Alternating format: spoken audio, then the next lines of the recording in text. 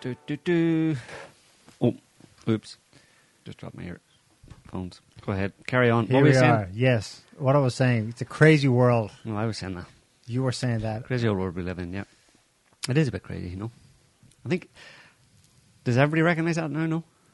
Yeah, I think so. No, they don't. No. Well, they do. Some of them do. But only spottily, you know. Certain issues that come on their radar. Very few people are keeping track of the whole thing, you know. Right. And No, putting... That's rare. That's How rare. many people are connecting the dots? That's rare. They're all in their little... But crazy world syndrome is like everyone has a version of it. What's astonishing is that most people have normalized it. They've just incorporated it into their... I can have a conversation with my parents, you know, and they talk about the world's going crazy. But they immediately offer the solutions that they've heard about From the media. from the media. So it's only when... And anyway, when's the next, you know, thing on, the show on, or the whatever? They've normalized, they incorporate it. They don't go, oh my God, the world's crazy. I wonder if there's something profound going on that Something profoundly wrong. profoundly wrong, or it's Foundationally heading or- all in a certain direction, or anything like that. Yeah, yeah. That's rare. Yeah. So when the media stops giving them narratives as to how to explain it away, that's when they'll start getting worried, right? Right. That's when the fun starts. When, you know, There's the no more satellites don't explanations. work anymore. Well, what do you mean? Well, that's Actually don't work? the media infrastructure. Yeah. When the I'm thinking most of it's the information stops flowing yeah. or stops giving answers to explain away the problems, what Yeah. this means, to, how we can fix to explain this. away the stress, Yeah. because that's what helps them cope with the stressors Mm. as they pile up. You know, Mhm. That's why COVID was such a big, and the lockdowns was such a big issue for people, because nobody had any immediate solutions. Nobody had any explanation as to what's going on. I mean, nobody in the media and nobody in government, you know, so people were very disturbed by that. And also because it directly affected their lives, you know. So it's a combination of two things there. Most of these things that are happening in the world that amount to a crazy world don't directly affect people's lives yet. yeah. Most people in the West, anyway. And most people around the world, really. There's no direct impact on people's lives yet. Right. It's building up a head of steam to the point where will maybe at some point soon in the near future start to directly impact people's lives, and then they're going to look to the media and government for explanations. How what's going on and how do we fix this and how do you fix this? And the government will give answers and it won't fix anything. And then I don't know. We'll have to wait and see. Anyway, so yes, crazy world. Tell us about the crazy world, Neil. What's crazy? Come on, you have to substantiate your argument that it's a crazy world. What happened this past week, basically? Well, the assassination of Shinzo Abe Yeah, in Japan, par for the course, no? resignation of Boris Johnson. Whatever. Who cares? Um, Glad to see the back of him. Bring on Liz Truss. Another mass shooting in the US. July Meh. 4th. One more. Uh, See, it's not so crazy. It's normal. That's what I mean. You see, everything that happens is normal in the sense that there isn't really a radical, with one exception, COVID was a radical break. And that actually did have normies going, okay, what? Why? You know? Now, in their fear, though, they also did nothing. So they, in a sense, my argument is still correct that they still normalized. They adapted to it remarkably well. They quickly. shouldn't. They should not have, but... Yeah. So all these things are, last week's news are normal, and yet... They're not. Depends they're how. not. Depends what yardstick you use for normal. Basically, if you use the, If you're using 1990s, it's not normal. if you're using last week as a reference point for whether this week has been normal, then yeah, it's been normal because last week was crazy too. But yeah, that mass shooting, another mass shooting. Yeah, again, I know it was Monday, so it's almost a week ago, and not a lot has been said though about it really, and that which kind of backs up your point that it's been normalized, right? There's been a relatively muted response. I suppose the more those kind of shootings that happen, the more people are just going to go, no, they're just going to push. Yeah, that happened. That happens. That happens quite regularly. Big deal. It used to be a bigger deal, but over the past number of years, it's become normal. But on that point, so the thing that just jumped out for me at this stage, like I know there's been many similar mass shootings in the US, but what stood out for me in terms of the response, the public response to it, was whether or not he was a lefty or a righty. Yeah. People went to that inane kind of talking point immediately. So is he a Trumper or is he a Democrat, basically? You know, which is he? And that would then explain something. Was that going to explain it? But, like, they forget the fact that, what is he, 22? 22 years old? I think he wasn't even 23. 22 years old. Or 21, yeah. Yeah. Kids at that age don't have strong political views. Much less a strategy about how to capitalise on right. the political climate. And if they do say they have strong political views, they'll change from one week to the next. So it's irrelevant what part of the political divide he thought he might have been on or whatever. It's obviously not not the topic that you need to be discussing, is to figure out what, if you want to try and figure out what caused it or why he did it. Forget about party politics, you know. Right. But it was the first thing, and it was all over Twitter, that was it. Social media first.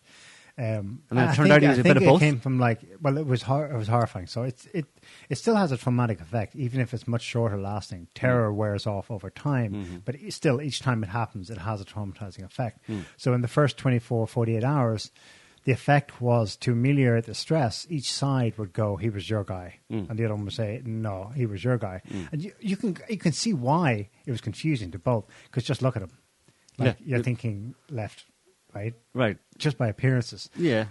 But then his social media track record, which is a bit weird, because mixed bag. It had both things going on. That's why he attended Trump rallies for sure. He spotted there at them. He himself posted. He also welcomed. I couldn't figure out. They said that the video he posted was the presidential motorcade arriving in 2020, which would make. I guess that would be Trump then. And he's hollering there. He's there with his father. His father's right at the end of this short video, and they're whooping "USA, USA." So I'm guessing his daddy is a Republican, voted pro-Trump, and he was there with him. Right. So okay, the end of story. He's a Trumper. But no, in his most recent social media track record, he's liking President Biden's tweet, or whoever's tweeting on his behalf. Which speaks to what I just said, that he doesn't have an opinion, basically, Yeah. in that respect. He doesn't have any kind of opinion that's worth talking about. So there's some other reason why he did it, or why he was there, let's say. But just on that point, there's a couple of interesting news reports, and again, we've talked about mass shootings in the US a lot over the years, and there's always something strange or weird about, well, almost always there's something strange and anomalous about them. There's something also I want to bring up about the Uvalde shooting a couple of weeks ago that is in line with that. But we'll just look at this first one. This one is from, I don't know, some News Nation. What's News Nation? I don't know. Anyway, they speak to eyewitness. Just play that. Maybe not all of it, but we'll get to the point that we want to discuss. Go straight to Michael Schwartz, who is joining us right now. He's a witness who was there. Michael, what exactly happened? Can you explain it for us? Well, first of all, my wife is confined to a wheelchair, and I was there along with my 2-week-old grandson, who was in a buggy. So we did not have the option of fleeing. We had to stay there, kind of laying on the ground. I had my wife as close to the ground as I could get her in the wheelchair. And the baby buggy, we had them both positioned behind something that was somewhat of a protection. But because of this, and partially because I couldn't believe that this was not fireworks, I stood up to see what was going on, and I've really got to... I know this is going to go against the grain of what people are saying, but I saw the shooter. I saw his gun. In between the rounds, I stood up because he was reloading, and I thought it was safe, and I saw him. He was a young kid, skinny, and he was in a military shooting position very close to the ground, the kind of position only a young, skinny kid could get into. And when he began shooting again, I hit the ground again. But I had a good look at this guy. He was not on a rooftop. He was on the street. He was right behind the street post that had a stop sign on it, and he was shooting from behind that. This information about being on a rooftop, just because there was an access to the rooftop, doesn't mean he was there. I mean, I saw this kid, and by the way, I saw when he got up and ran, when the gunfire stopped, I looked, and he got up and ran, and I saw him run north on 2nd Street. And at that point, I knew we were safe, and I was able to get my wife and our grandchild out of there safely. Okay. Just pause there, or you can stop it there. So that's basically, it seems like a reasonably coherent and lucid eyewitness testimony of this skinny little kid shooting on the ground, reloading. I think he goes on to say he reloaded once, fired about, he said about 30 shots for each time, twice. So 60 rounds, let's say, of a 30 bullet magazine or whatever. And then he walked off up the street. And so just go to this next one. Her name's Gabriela Martinez, here because her niece was injured in trying to get away from the shooting, but thankfully not one of those 19 gunshot victims injured. We do want to toss to Asat from her so you can hear a first-hand account of a woman who was there and is now again here at North Shores Hospital in Highland Park. Take a listen. I actually saw the shooter on top of Roth Cosmetics. He was in the roof on top of Roth Cosmetics, shooting towards the angle, not like towards the, I don't know if it's towards the parade or people, but like towards where we were. And we all dug down, and then I started screaming for my niece, my little nephew, her husband, my daughter. Then I think he was reloading. I don't even know. Like, as soon as when you're in that situation, like, you really don't know what to do because you start getting into a panic mode. And I got up, I grabbed my daughter. She slipped out of my hands twice, and I was getting really scared that she was going to get shot. So I tried to cover her against my body so that if she got shot, I would get shot first. And then as soon as I was able to see Uncle Dan's, I pushed her in the store. Okay. Her name's Gabriela. That's good enough. So you get two pretty clear, accounts. First one, very lucid, hiding behind a stop sign, saw the skinny little kid shooting, two reloaded once, then walked off. Guy was very clear, you know what I mean? Mm-hmm. And in this one, she was equally clear. And, Ross Cosmetics, knew the building, saw him on top of Ross Cosmetics, shooting at the crowd from that. But, so those two things can't be true. They're mutually exclusive, effectively, those two accounts. One person has to be completely wrong. Because the guy walked off, according to police reports and stuff, there was only 60 shots fired, and that fits with the first guy's account. Well, they've upgraded that now to say over 70 shots. Right, over 70. What's that, 72? All the videos that capture the entire duration, you can count them yourself. It's 60. Yeah. 60 audible rounds. Right, for sure. So, but then adding on more shots could be, actually... From a suppressed weapon. Well, it adds to the questions around the story. There's another short video. We'll just watch it and then we can discuss a bit more. Just throw that one up, Scotty. Go ahead. Thus, further the investigation and aid investigators. One point I just want to clarify is Robert Crimo III, he's 21. He'll be 22 in September of this year, and he's a resident of Highwood. So throughout the past 24 hours, investigators have spoken with numerous witnesses, some of the survivors. They've had the opportunity to review numerous video clips, both from cell phone video recordings and fixed cameras in the area, and they've conducted a number of other follow-up investigations. And based on where we're at this point in the investigation, and some of this is still preliminary, so is subject to change as we keep moving forward, but we do believe Crimo pre-planned this attack for several weeks. He brought a high-powered rifle to this parade. He accessed the roof of a business via a fire escape ladder and began opening fire on the innocent Independence Day celebration goers. The rifle was purchased in Illinois, and the information we have thus far is that it appears to have been purchased legally by Crimo. During the attack, Crimo was dressed in women's clothing, and investigators do believe he did this to conceal his facial tattoos and his identity and help him during the escape with the other people who were fleeing the chaos. During the attack, we believe that Crimo fired more than 70 rounds from this rifle into the crowd of innocent people. Following the attack, Cremo exited the roof. He dropped his rifle, and he blended in with the crowd, and he escaped.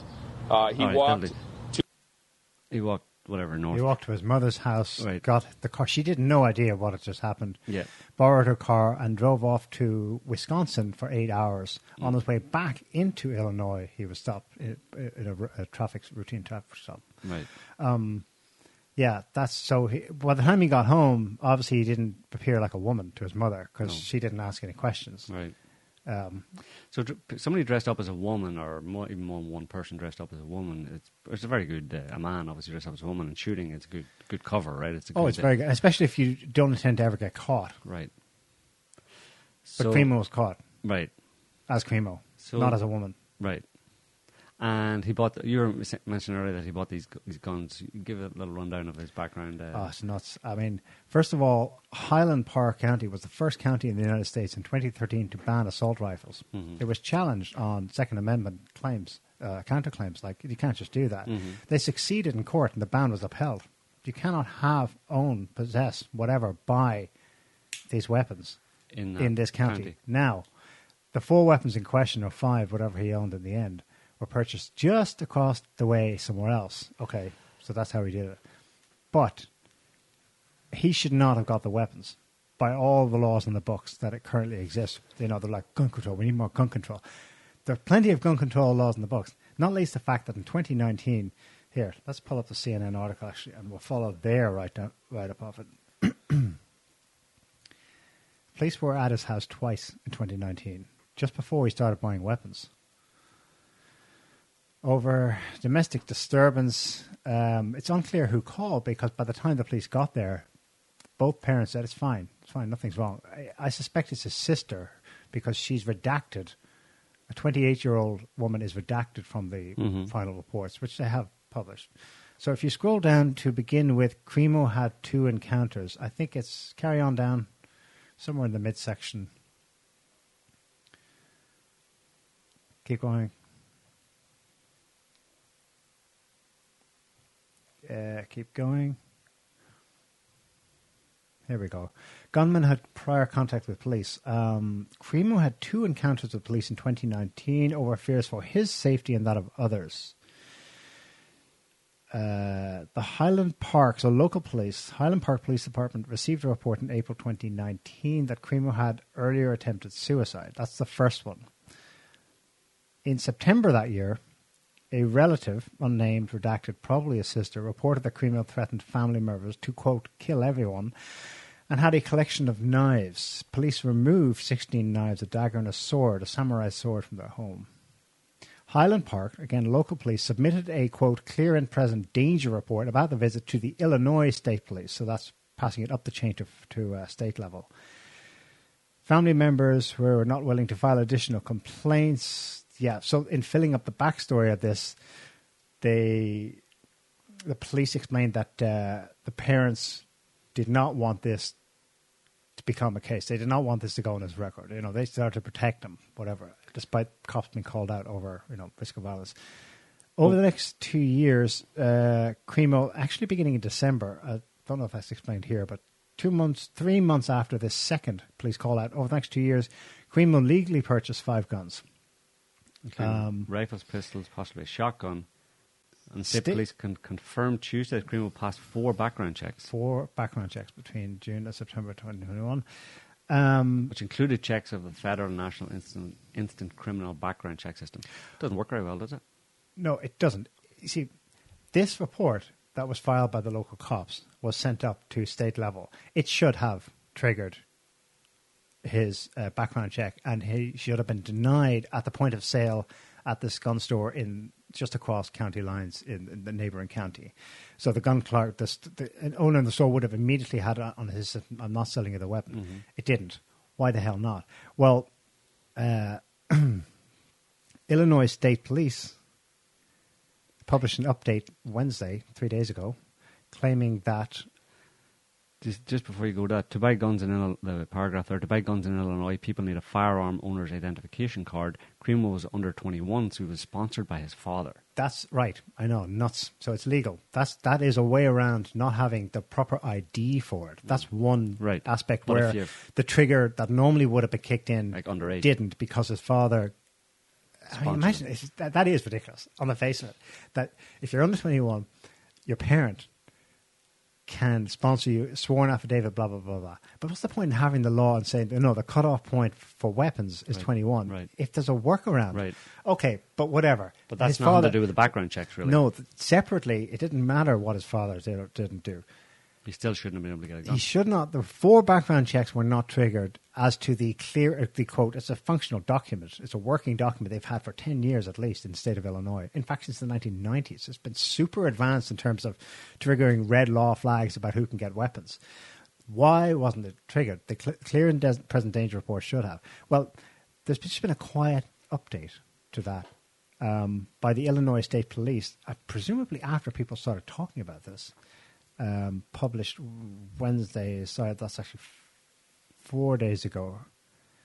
It's just a 1-page press release, and the only clarification on that matter as to why the, quote, clear and present danger report did not trigger is at, oh gosh, can we blow it up? Probably not.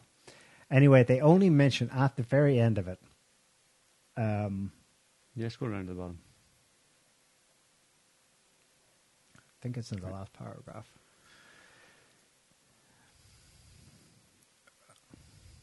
Illinois law.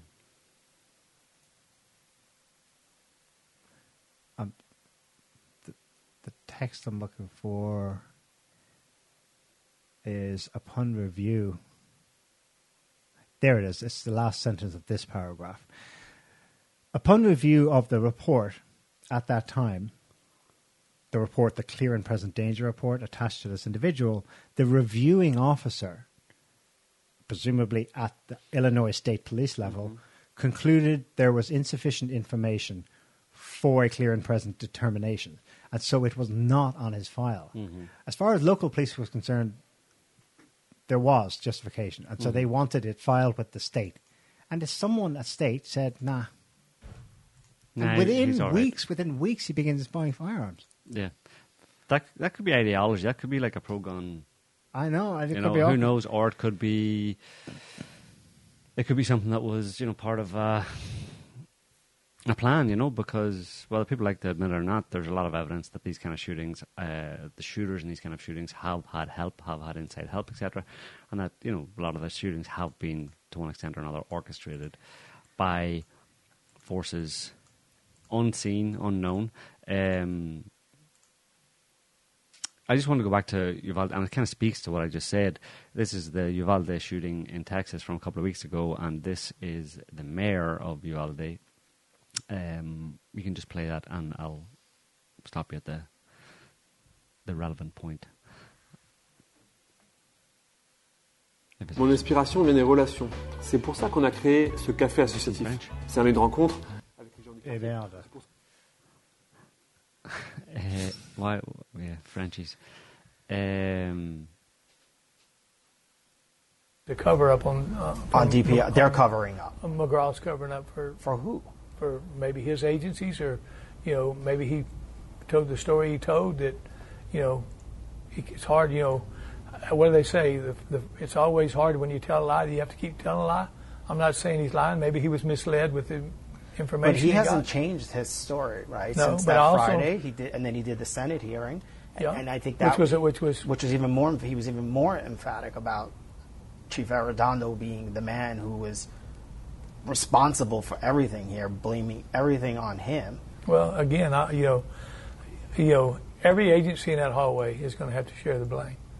And like I said, again, I'll go back to, when have you ever seen a federal or state law enforcement officer take their cues from local law enforcement? Okay, DPS is a big agency. That's really the only point that I wanted to talk about. So he just said, when have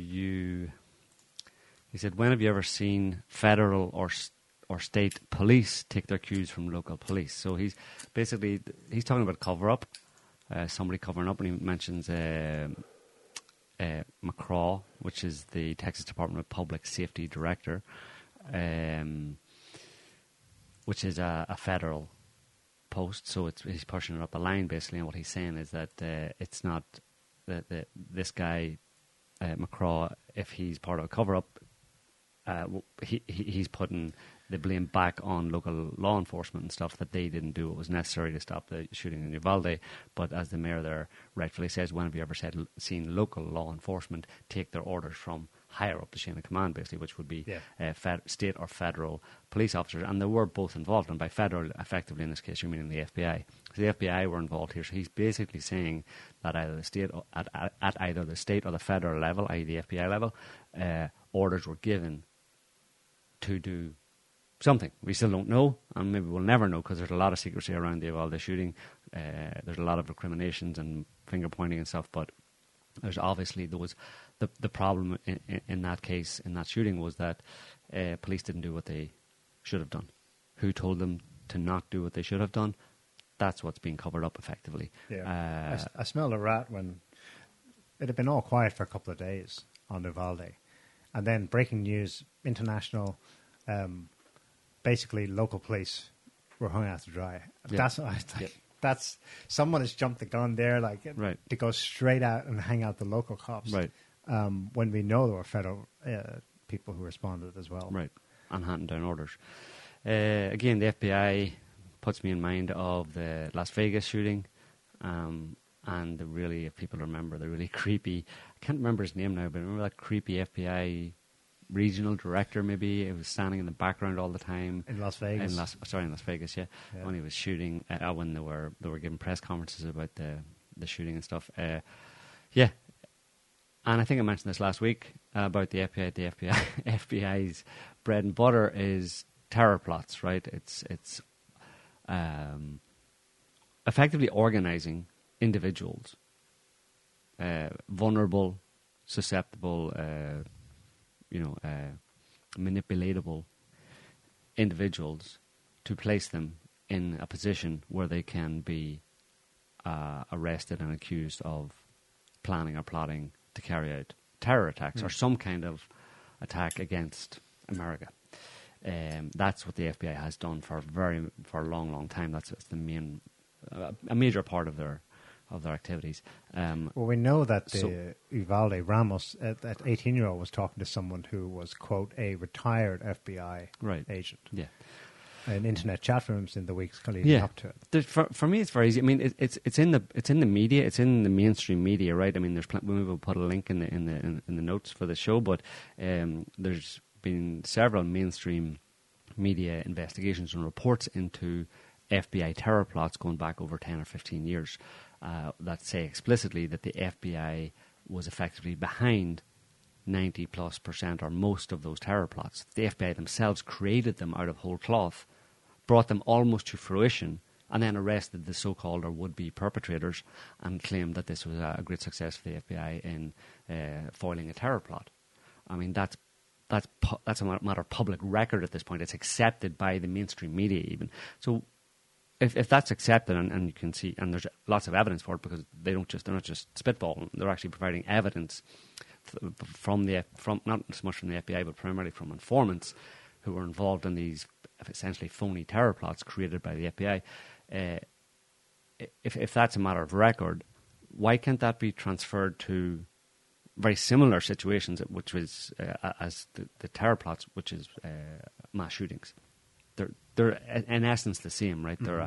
They're an assault, a violent assault with a significant number of deaths on the public, basically. Yeah.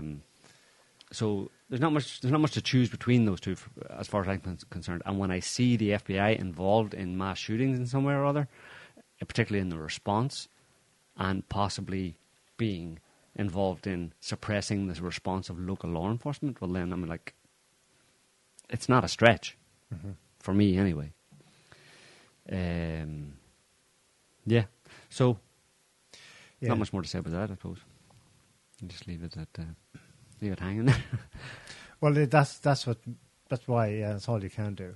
That's why they're arguably the more effective. They're creepier. than the previous iteration of Islamist terror attacks. Islamist terror attacks, at least there was it was vague and it was nebulous and it could always be easily picked apart. But there was a reasonably plausible enemy that people could hang their hat on and direct their anger at. It was foreign. It was usually Muslim, and there's some vague political motive to it. Well, we want to get the Americans out of the Holy Land or something like that. That was Osama bin Laden's first political explanation for it. They gradually got crappier and crappier as you got to ISIS, but at least there was something vaguely political about it. Now there's nothing. People are left to fight as to whether he's your side or my side, and that's it. They're bleached of all politics. It's apolitical. And people are like, oh, what do I... Well, it's never apolitical. What do at I this blame? But it's not apolitical because at the basis is the pro-anti-gun debate, right? And that's what really the recent shootings really have been stoking within America. And it's interesting to see that evolution of it from the beginning. And like you said, like you rightfully said, it went from terror plots or terror attacks in America. Domestic went from Muslim of some description to white nationalism or something, or just domestic, just not right. No longer Muslim. If there is a political narrative attached to it, it's that one. Right. There haven't been really any radical lefty gun attacks, have there? That for that specific purpose, like for not narrative-wise, although there've been some with links to possible links, but most of it has been on the right wing. Yeah. White, supposedly white supremacist, etc. Pro-Trump, very young people, etc. So it's interesting to see that how that has evolved from being a thing that was obviously it always focused on, it caused chaos or dissent or problems within in American society, but it went from the rationale for the shootings being an external factor, like get out of Palestine, get out of Syria, get out of Iraq, whatever, to now it's just, well, it's internal. It's an American-made problem, and it's internal to America. It's unspoken, but what it is don't you dare vote for Trump again. Yeah. Don't you dare. Or we're doing more of this. Maybe. And you don't know where we'll get you. Yeah. That's the unspoken threat here. Yeah, but they were there before. So it's supercharged politics, actually. Yeah. It has the appearance of being apolitical. But I don't imagine even if Trump... high politics. Yeah, I don't imagine if Trump is never elected again that they'll stop. No. I think at this point they're fairly sure that Trump won't be elected again, but they continue. So there's an agenda there, if assuming coming at it from it being an organised, deliberately kind of. Then to broaden it out, it's like, don't you dare go against us. Yeah, or in any way, or not even a message, just to sow chaos within society. Sow chaos within, and sow division within American society. Keep people at each other's throats, divided, scared. Because on a very basic level, that always serves government and the political elite. Is when the people are fighting amongst themselves rather than fighting, looking towards the people in positions of power as the problem, essentially. So yeah, shootings seem to be on the rise. There's a couple actually just recently in South Africa. Again, it's strange to see 18 people killed in South Africa in 2 bars. Barely makes the news, It's a footnote in a lot of the news. Gunmen going in. Of course, that's just to do with drugs, alcohol, kind of trafficking type thing, going in evening scores or something, almost like the Mexican stuff. There's so many shootings going on in Mexico on a regular basis, and it's just taken as it's normalized, right? Especially in the West, it's normalized. Of course, it's not normalized in those countries, right? Especially in the local communities or in South Africa right now. There's a lot of people who are pretty freaked out about gunmen shooting up bars full of effectively young people between 19 and 30 or 35. I think the 18 victims were. Was there a black-white element where the shooter was one and the victims were the other? Don't think so. No. I think because the majority of people... Because that would be an easy thing to exploit in South Africa. Yeah, there's no mention of that, and I don't think it was. I think it was primarily black South Africans who were killed.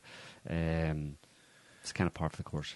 On the eve of the July 4th shooting, there was a mass shooting in Copenhagen, Denmark. Never happens, or rarely happens. The last time was something similar. Was 2015. Mm-hmm. Although that was unique. It was different as well. The last week's one in Denmark was like 22-year-old, same age, just did it cause. Was he shot dead or caught? I can't remember. Victims Danish. They were initially running with. They were like, you could see where they wanted to go. Oh boy, some white Dane is going to kill some Muslims. Oh, he didn't actually. They were two Danes and a Russian. So and then it just dropped. Yeah. And then the other one, obviously, this week was Shinzo Abe.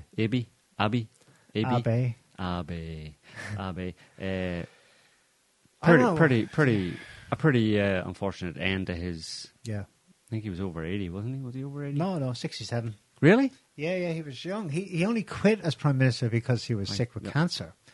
Maybe the only thing I can hold out that for any kind of a conspiracy potential of a higher political motive was that he might have been getting well again and thinking about coming back. Right. But I'm totally spitballing here because there's no mention of that anyway. No, and why would anybody want to So absent that, there's nothing. I don't see any political reason for. Well, the only other political, except that he was killed by a nutter. Well, the main thing was that the only political thing that stands out is that today they're having parliamentary elections in Japan. Okay. To determine the number of seats for different parties in Japan. For the upper house, which is apparently it's like their Senate. No, not even. It's more like the House of Lords. It's like unimportant. Yeah. And yeah, that's why he was giving a speech. He was campaigning on behalf of someone else. He wasn't running himself. Right. So how much do we...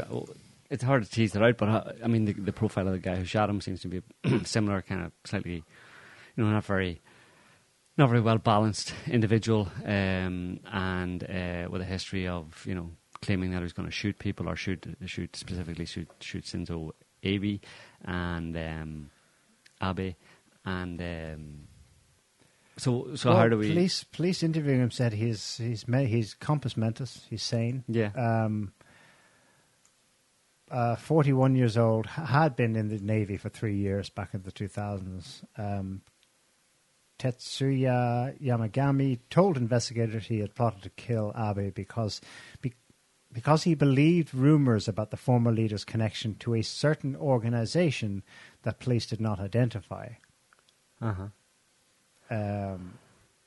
Local media, citing police sources, said the killer Yamagami told police he believed Abe was linked to a religious group the shooter blamed for ruining his mother financially and breaking up the family. Right.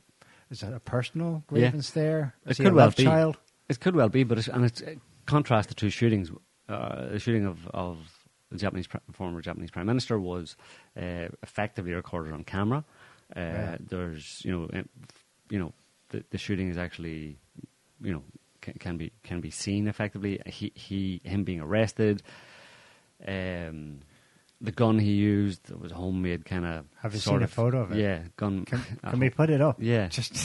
It's just like, what the hell is that? Yeah. But if you contrast the two, the confusion or the contradictions around the July 4th shooting in the US in Chicago and this one's kind of like pretty open and closed. It's like he's just a crazy guy. Yeah. You'd be excused for saying, well, there's the same in Chicago. He was just a crazy guy who just shot people, right? But you have to put it in context. You have to put the shooting in Chicago in the context of a long history of mass shootings, and like we were talking about, of there possibly being some involvement of other people. Can we see that photo? Yeah. That's like, it's a piece of wood, 2 barrels, black tape. And what the hell? Some kind of electrical... Joe Biden, he totally wrecked it, but he tried to link this tragedy with the issue of gun control in the US. He says, Japan now has won. I don't even know what he said. I don't even know what he was trying to say. He totally mumbled and fumbled it. It's often but the I case think for Joe he Biden. was trying to highlight the lack of gun deaths in Japan generally compared to the US. And you see, we could have a country like that. But he was speaking at the news of the death of Shinzo Abe. He was totally fluffing it because that doesn't give Japan any succor whatsoever. Yeah. The fact that you can't even have guns, you have to make your own. And it totally goes against his point. What this proves is the NRA's argument. Guns don't kill people. Right, people. People and they'll find kill a way. people. And if they want to, they'll find a way to do it. Yeah. Yeah. But Biden is foobar. Yeah. Yeah. Anyway, what else has been going on? Russia's been getting a bit revolution everywhere. Obstreperous. Oh, revolution. Okay, revolution in Sri Lanka. Yeah. Revolution. Is it revolution? This flared up earlier a few months ago, but I don't know. It's been going on for longer than that. Has it been going on continuously? And all? Remember, we showed some amazing videos in March or something. I've got one here of the size of the crowd this week. I thought they'd already done this. The news this week was that protesters stormed the President's Palace. Mm-hmm. Maybe it's just for the second time. And now there's photos of them like all jumping in the pool and hanging out in his bedroom and everything. So that's the President's Palace near Colombo in Sri Lanka. At the beach. Right on the beach. Size of that group. That's the palace there. Mm-hmm. It's basically, the same as other places. It's cost of living. It's just like people are like, we're starving here. Can you stop, please, with your green agenda? And governments go, yeah, sure, we'll stop. And then they bring in a new government and they just start doing the same thing. Green, green, green. You published a list this week of countries with major protests. Did you get that somewhere else, or did you kind of follow and come up with it yourself? I saw it somewhere, yeah. Okay. I counted, it was 25. And it reminded me that the last time I've seen maybe this kind of level scale of protests around the world was just before COVID-19 pandemic. Yeah. Back then, about a quarter of the world's countries had major mass protests. And the thing that was linking them was either green agenda stuff or neoliberal economic drives that were causing austerity. And COVID put a stop to tightening the belt, people. Yeah. So COVID was just an interlude in that. Yeah. And it didn't make it go caused away. An artificial dip, but now we're back on the same upward curve. Right. Well, just an example of the kind of the egregious bullshit that comes out of the US government and how they just can't stop blaming Russia for everything. The Sri Lanka, those images you saw in Sri Lanka and the events in Sri Lanka of recent have been blamed, of course, by Blinken, the US government, effectively on guess who? Putin. Yeah. Headline: Blinken sees Russia food blockage as factor in Sri Lanka turmoil. Yeah. Blinken would because Blinken's blinking blind. Yeah. And this is despite the fact that a cursory look at Wikipedia, for example, if you just throw it up, you don't have to read very far, but it's a 2019 to present Sri Lankan economic crisis. Started in 2019. Pre-COVID. And if you just actually go down to the next section there on background, according to a former deputy governor of the Central Bank of Sri Lanka, the country was a long way into an economic crisis in 2015.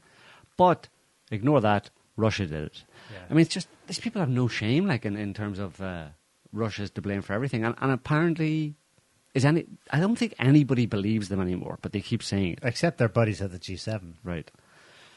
So we're talking to each other, basically. But that economic crisis, it wasn't so much I don't know if it was a greening of the economy or whatever. It was just mismanagement of the economy and mismanagement of agriculture. Like a few years ago, they decided they were going to turn the entire agricultural production in Sri Lanka turn it organic, basically. So they stopped importing fertilizers and pesticides and all that kind of stuff because we're going to go organic, right? And it didn't work, right? They tried to do it figuratively overnight, and it was just a disaster. You can't retool a system like that in a very short period of time without causing serious problems. So I think it was in the case of Sri Lanka, it really is just a matter of fecklessness and probably a lot of corruption involved in it too. There were probably deals going on behind the scenes that were that were part of this going organic. Yeah. But because Could be bribes. Yeah.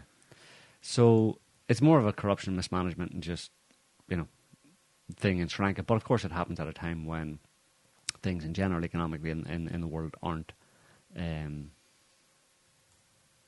the best condition, aren't in the best state. So, but specifically, you notice it's only really in Sri Lanka. I know I posted a list of countries, a long list of countries, but people complaining, but none of the rest of them are to the extent that you're seeing in Sri Lanka, where they're actually where the president has left the country basically, and they're swimming in his swimming pool in his presidential palace. It's not that. It hasn't gone that far in other countries. There's protests, etc. Well, the Netherlands. Netherlands, yes. Again, as farmers, Rutte doesn't have a swimming pool because he lives right with the plebs in the city. But he'll be in the bunker soon. Maybe no, but what's going on there? Like, the media's so quiet about it. Well, again, it's a green. It's the government expropriating or expropriating farmers' land, shutting down farmland, basically, for in this case, for a green agenda. And that's why I say it's different from Sri Lanka. Sri Lanka, I don't see it as the kind of Western neoliberal greening of the economy agenda. There it was something, just stupidity, basically, you know what I mean? But in Holland, yeah, for sure, it's them trying to meet their... here, it's also stupidity. It is stupidity, yeah. But I mean, it's not specifically the meeting of carbon emissions, etc., carbon emission levels by Western governments. They're the ones who are fully on that. That's not really a thing in the rest of the world. You may have noticed it's not outside of the international community, i.e., America, North America, and Western Europe. The greening of the economy and turning the economy into a sustainable economy to limit carbon emissions and stuff isn't something that has been taken up by most of the rest of the world. So the Holland thing is very much in that ballpark. And yeah, it's causing farmers to get quite irate and to protest. And it's interesting that it's only in Holland, that this is happening. Maybe it's because Holland is a small country. It has more immediate impact whenever you do that. It's probably specific. You're going to see stuff like that happening probably in smaller countries as they try to push this green agenda on smaller countries. The effect is going to be felt much more quickly than in bigger countries. Yeah. It's a small country, but it's incredible. That tiny country, especially packed with people as it is Europe's largest exporter of meat. Cattle, and this would be why they were, because they were seeking to affect a 30% drop in nitrogen usage, I think, which farmers just did the math and went, "You're talking about closing a third of our farms." That's what that effectively. That's what would be required here. No, so putting us out of work, basically. Yeah, making us redundant. Yeah, so. But there's similar agendas, talk of similar agendas in Ireland, for example. There's talk of doing exactly the same thing. Yeah. And of course, it's interesting that they're cutting, the agenda seems to be primarily focused on cutting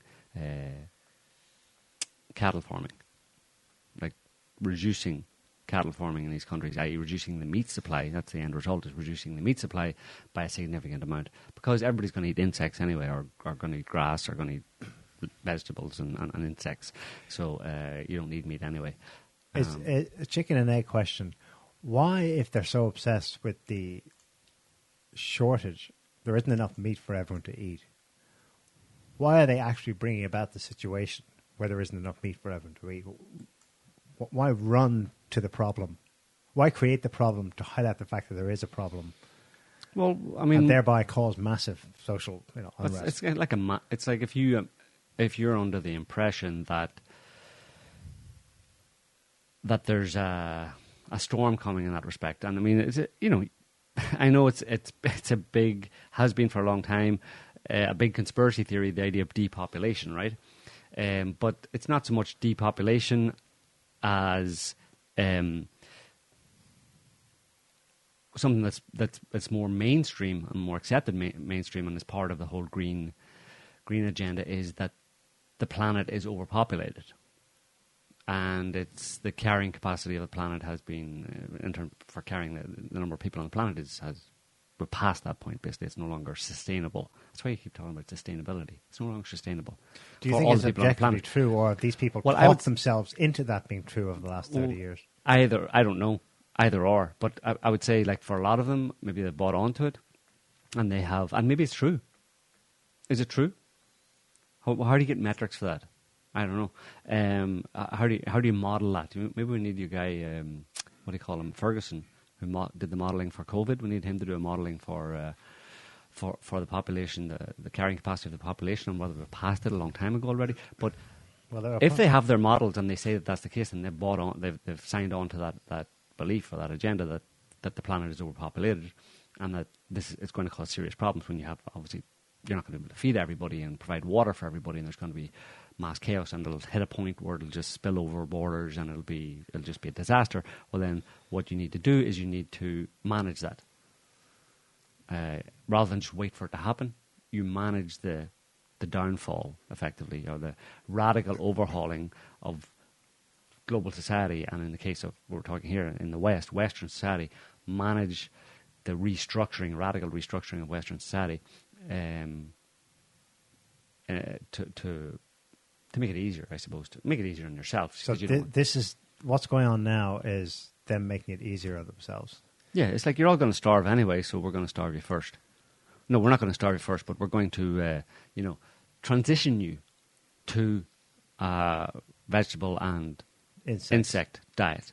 And I know it'll be difficult for you to accept that. There'll be a bit of kicking and screaming and stuff when we tell you that you're not getting your meat anymore, or you're going to have to drastically reduce it, but it's for your own good. And of course we can't tell you all this, so we go ahead and do it, because you're not old enough to understand. You adults are not old enough to understand, because it would probably scare you if we were to tell you the truth of the situation. So we're going to present it in a kind of noble, altruistic framework of climate change, and because it's the same thing, you know what I mean? They talk about climate change and CO2 emissions and fossil fuels and stuff. That's all saying that the way the world is structured right now in terms of feeding the human population it doesn't work anymore. It's no longer working. And the way they craft the narrative there is to put the blame, in a certain sense, or at least the responsibility, on the people. So they give you a moral motivation to get behind their plans for restructuring society in a way that, the thing that I haven't mentioned is that it implies a reduction in the population, one way or the other. That the population has to be reduced. If we're holding the idea, and we assume they have this belief for this, their models tell them that there's too many people on the planet, you have to get rid of some. How many? Don't know, but some. Decent amount. Good few. 7.5 billion according to the Georgia Guidestones. Georgia Guidestones was bullshit. That Georgia Guidestone stuff was just a bunch of kind of hippie type dudes in the 80s who were Rosicrucians, no? Whatever. Got scared about the were a bit freaked out by the Cold War and the potential for nuclear Armageddon, and they decided to do this pet project where they made these Guidestones that were, in their little imaginations, were going to survive some possible potential future catastrophe, catastrophe, and would be there to guide humanity afterwards to, as a set of kind of new 10 commandments in a certain sense. Right. And one of them was keep the population below 500 million.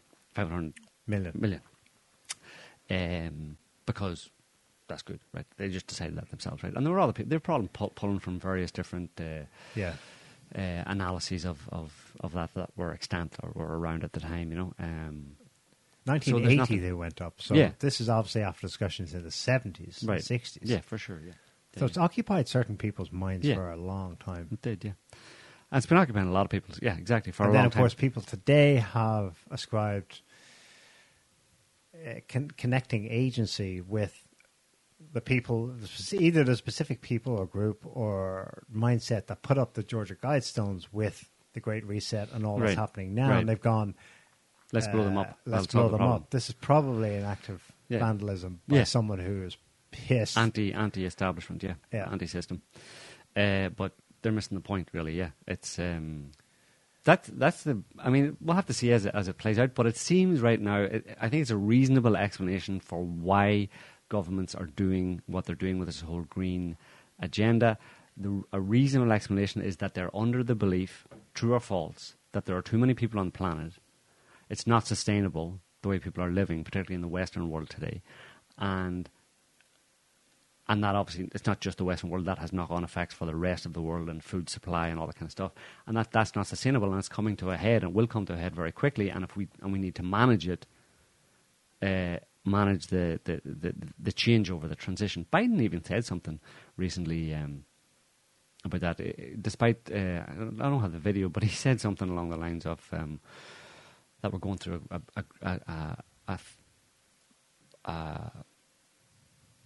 an interest or a profound transition right now away from fossil fuels. We're getting rid of fossil fuels and we're going to more sustainable green forms of energy, and it's going to be difficult. And he was talking about the fuel prices. So it was a rare admission where he didn't blame Russia, that it was actually because, I mean, you know, part of his agenda, part of his electoral campaign was that he would do away with fossil fuels. There's plenty of videos of him saying that we're going to specifically shut down fossil fuel production and move to. Again, there's kind of nested kind of narratives or understandings depending on where you are in the chain of command of how you understand these things. You know, you're given partial information or given more information about what's really going on and what the real problem is. But like I said, for me, a reasonable explanation as to why they're doing what they're doing, and it seems to be totally counterproductive. It seems to be deliberately creating, like you just said, the problem that they claim they want to fix. But so the only explanation is that they realize they can't fix that problem. Right? That there is no solution to quote unquote climate change, or maybe more realistically overpopulation.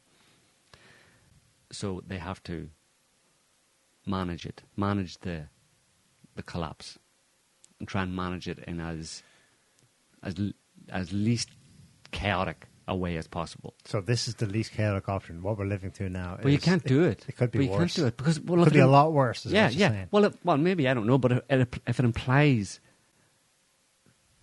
and I don't see any way around this with this theory, I don't see any way around the scenario where a lot of people have to die. Well, those people aren't going to go willingly, right? Right. How do you calmly manage the deaths of tens of millions of people or hundreds of millions of people and make sure they don't know about it? Like, I don't know, gas chambers, maybe just going for a shower or something. You know, final solutions aren't the best idea. It's best to have innocuous-looking solutions that appear to seamlessly follow one after the other in a kind of... well, that's why you have all sorts of blaming as well. Blame Russia, blame China, blame whoever, blame everybody. And you need somebody to blame, because you're not going to be able to follow this process without people being very, very unhappy and you causing serious... You know, not that you're caught... Again, it's hard to tease it out. Are you causing it, or is it something... If you believe it's going to happen anyway, then are you causing it? No, I'm just trying to make sure, happens in the best way possible. Given that big picture theory, decipher this next one for me. The Bloomberg piece I just sent you, Scotty. Headline Bloomberg last week: Putin's war threatens Europe's ambitious climate goals. Yeah, they're sort of burning more coal because they shut down. But they're using, of course, they created the war in Ukraine. They provoked Russia. They for the past 8 years, like we keep saying, for the past 8 years, they trained, armed, funded a strong, competent Ukrainian military with a view to earlier this year, invading Donbass and invading Crimea and possibly invading Russia. There's no more egregious or provocation against a country than threatening. They threatened war. They put all the pieces in place to actually wage a war against Russia. Russia responded. And then they like the opportunists they are, they take that as an opportunity to blame Russia for this managed transition that have been in the process of for the past number of years, it's a perfect scapegoat, right? It's someone to blame for it, right?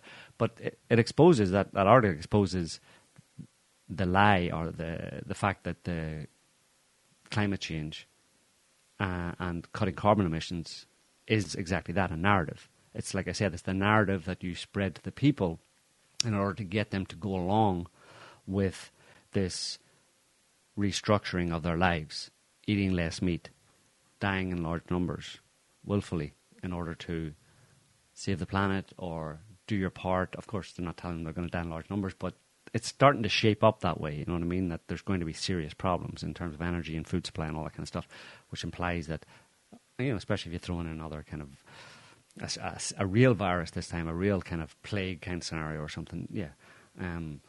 So Putin's war, to use that term, at once gives them a useful foil for the managed transition they're implementing anyway. But the Bloomberg article was lamenting the fact that managed transition has been interrupted by Putin's war in real terms. Yeah. They seem confused, you know? Yeah, They're not sure, is it going right? Does this help? Yeah, but the managed transition is only the narrative of the managed transition, right? Where we're going to go from away from coal and fossil fuels into green energy. That's not actually going to happen. They have no belief in that at all. No, they know that there's no way that you're going to fuel the planet, provide energy for the planet on the basis of wind turbines and solar panels. They know that. And I mean, there's plenty of analyses or modelling that has been done. You don't have to be very good at modelling to realise that that's not possible. Certainly not in the time frame that they claim it's possible. But they're going to push ahead with it anyway. And like people have said, and the sober people are looking at that situation and saying, I mean, are you guys crazy? You're going to destroy countries, economies, and endanger the lives of hundreds of millions of people if you try and push this through on the time frame that you claim you're going to push it through on. It's willful destruction. But what they can't say in response to that, what the elites, whatever, can't say in response to that is, no, listen, this is going to happen anyway. Things are really bad. The carrying capacity of the planet is past its sell-by date, basically. We can't do this anymore. There's going to be serious problems anyway. So we're selling, but it's all about it's a bad idea when you start bullshitting people, giving them a bullshit narrative as to why you're doing things, and then it starts to become obvious that that's not really what your agenda is. You don't seem to be following through, like that article just showed. Like just because Putin invades Ukraine, and it would have been probably done by now, it would have been over and done with. You would have had a new government in Ukraine, a new structure of Ukraine, whatever. Who cares? Do we think these people in Western countries really are that? Really are that enthused about freedom and democracy and all the kind of the stuff that they come out with? You know, we're standing for global freedom. Ukraine, Zelensky is standing for global freedom and all that kind of stuff. It's nonsense. It's patent nonsense, you know. But, yeah. Article today in Germany in Bild, one of the big newspapers. This is a tweet about it, but I think it's probably a reasonable translation of the content. Bild writes, even now in the middle of summer, the thought of approaching winter, this coming winter, causes horror among the mayors of German cities. So in one city, Ludwigshafen, they even plan to install common halls in which citizens who are unable to pay for heating in their homes will be able to warm up. And if you scroll down, it has a photo apparently of a school gym or something that's been 2 years ago. Maybe that was for COVID overflow, which may or may not have happened in that city. But here now, it's just going to be, come in here if you want to stay warm. I mean, so that's what they're actually doing to ameliorate the actual physical situation for people, because that's all they can do. Like last year, tea lights. Just heat your home with tea lights. You know,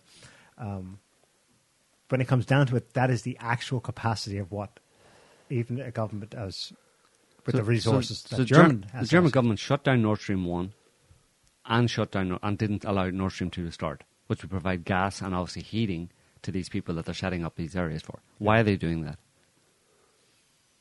I mean, why are they preparing? Ostensibly, it's to get Russia, but that doesn't make sense because they've got a 5-decade-long relation to stop Russia funding the Russia war invasion of Ukraine. Well, that's the ostensible reason.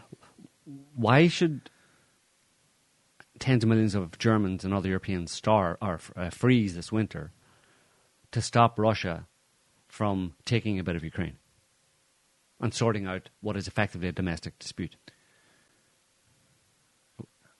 They say because that's just ideology. the right thing to do. Ideology. So Germans are going to stop. Germans are going to freeze for ideology, for their leader's ideology. Yes, that doesn't even fit them very well because they're not really all about the freedom and democracy. Right. The Germans, the French, the Brits, they all destroyed Libya. They destroyed Syria. They destroyed Iraq. They all supported that. There was no freedom and democracy there. They claimed it was freedom and democracy, but they were wrecking countries. So they don't care about countries being wrecked. They have a long past record of showing they don't give a shit about countries being wrecked. Mm-hmm. So why would you believe that they care about Ukraine being wrecked? In fact, they're facilitating the wrecking of Ukraine by prolonging the war. Why would they just not allow Russia to sort out the problem in Ukraine and things go back to a status quo? Germans can have gas, Russian gas, and everything's fine. There's no worries about this winter. Again, when you see that happening, you have to come up with a different explanation that actually fits, because the explanations that they give do not fit with what they're doing. You have to have a more rational, sane explanation as to why they're doing. So they're going to freeze them this winter to start getting them used to it and to start reducing their population. I don't know. If that's the end result, in 5 years' time, if you look back and that has been the result, how do you say, was it a mistake or was it intended? How stupid are they? Were they that feckless where they couldn't see that stopping the flow of Russian gas would lead to energy reductions there for freezing Germans and also food production problems and people starving and people dying? They couldn't see that? I mean, you know what I mean? Right. I know. If I stop going to the supermarket, if I stop eating and then I die... Can I not track it back to my stopping eating? Am I that stupid? No, I think... I didn't know? Yeah. No, it can't be, because that's why people are protesting, and they're able to connect these issues even without, greatly informing themselves. They can see 2 + 2 = 4. So obviously, government leaders, elites in general, know what they're doing, although the reason, like we've had to speculate as to the reason they believe they're doing so. Mm. It just seems nuts to me. Like, why wouldn't Germany instead go, okay, we agree with the models, thank you, Klaus and your friends, this is where it is going. Why not instead mitigate and prepare as best we can for the oncoming effects by dealing with them as they come? I don't see how shutting off, powering down the computer ahead of what is a solar storm that might fry the computer, why does powering it down ahead of the speculative solar storm? Put some protection in place, yeah. Because they don't care. It doesn't make sense. Maybe their models, maybe the Ferguson model type people have convinced them that it's not something that you can prevent or you can manage. There's no point in you putting any protections in place or trying to prepare yourself for it, because it's going to come. The storm is coming, and there's nothing you can do about it. So it's much better that we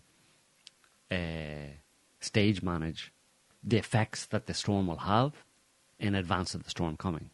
To acclimatize people psychologically too. Look at it this way. If there's a tornado or a hurricane going to barrel through Florida, right?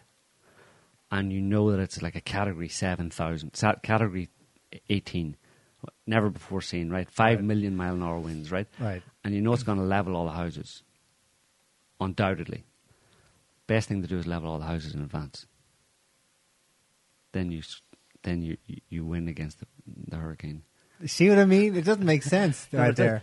Well, but the chaos type thing, it's kind of like their problem is the people.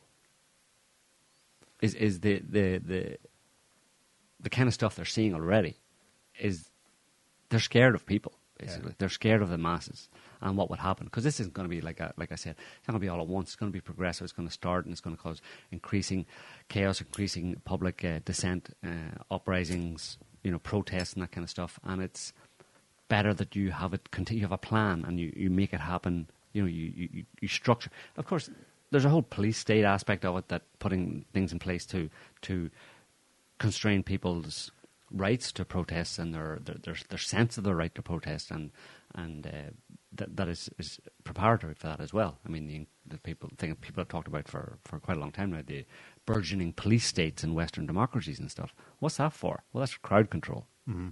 So why have they been doing that for so long, you know? And why are they actually doing this? Here's we're going deep down the rabbit hole here now, you know. It doesn't get any deeper, surely.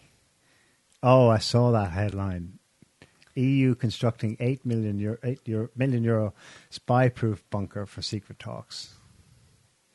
Spy-proof, and it's funded by or in collaboration with NATO, which is beautiful because the EU just comes to the fore truly actually as a front for NATO. And the narrative again is so that they can discuss secrets without Russian or other eavesdroppers listening in.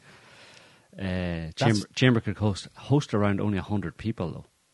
There's a lot more bureaucrats in Brussels, and maybe that's the thing is as this progresses, the people in politics and the political class who think they're part of the in-group and stuff will start to find that actually there's no seats in the bunker for you, you know what I mean? Right. And they start going, oh, what?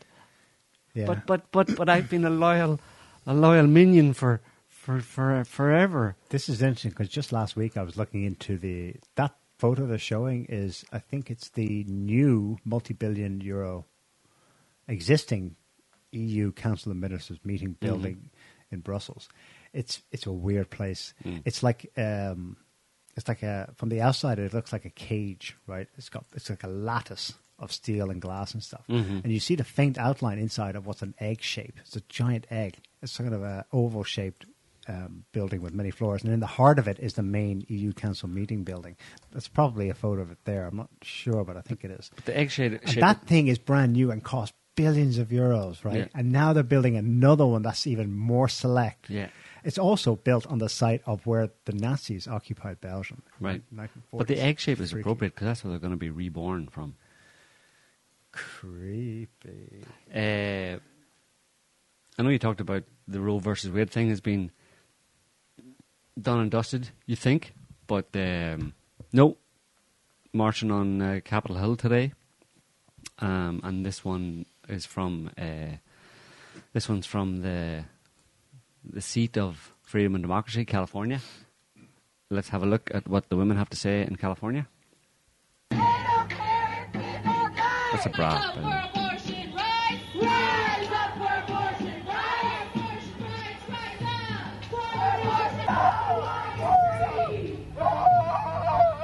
Dude, he's a woman. What they got. Furious women is what they got. We won't go back. We won't go back. We won't submit. We won't submit. We will not take their fascist shit. We will not take their fascist shit. We will not take their fascist shit.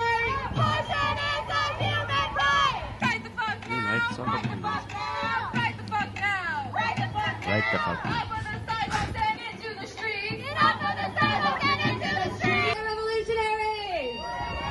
Woohoo! The blood is on the hands of the Supreme Court.